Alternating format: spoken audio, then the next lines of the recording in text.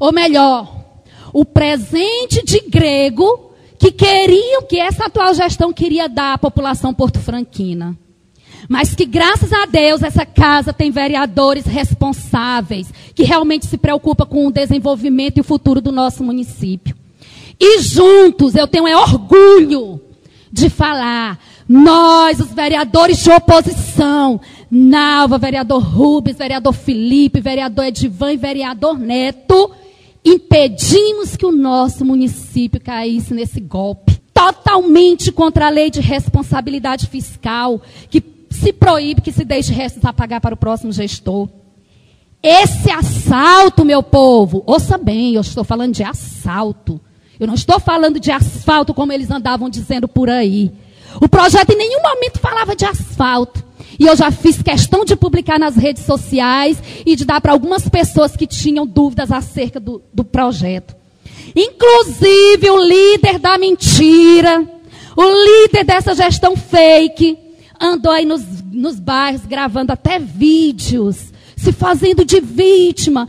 E isso pelo desespero dos milhões. Queriam a todo custo colocar a mão na bolada, que iria entrar e que iria arrasar com o nosso município. Esse assalto que pretendiam fazer, a saúde pública está do jeito que está. Eu tenho informação de médicos em atraso que não recebem, que estão falando em abandonar o serviço. E não já são muito não, já são poucos médicos que temos. E está esse caos. Isso sem o município estar com um endividamento enorme desse.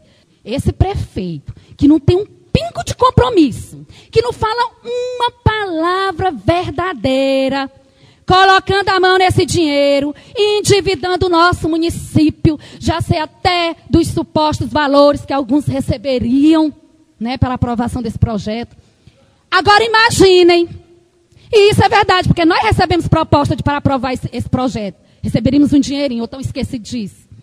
Mas nós não aceitamos. Nós não aceitamos, porque nós estamos do lado do povo. Nós jamais faríamos uma falcatrua dessa, uma molecagem dessa com a população de Porto Franco. Aqui nessa casa tem sim pessoas de bem, pessoas que realmente pensam que já recebem para fazer um trabalho. Nós já recebemos e muito bem para fazer o nosso trabalho de vereador, certo? E aqui, meu povo, eu quero dizer, era mais uma falcatrua dessa gestão mentirosa.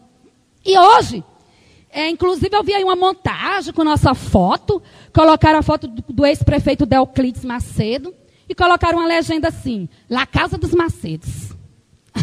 Gente, aí eu fico me perguntando.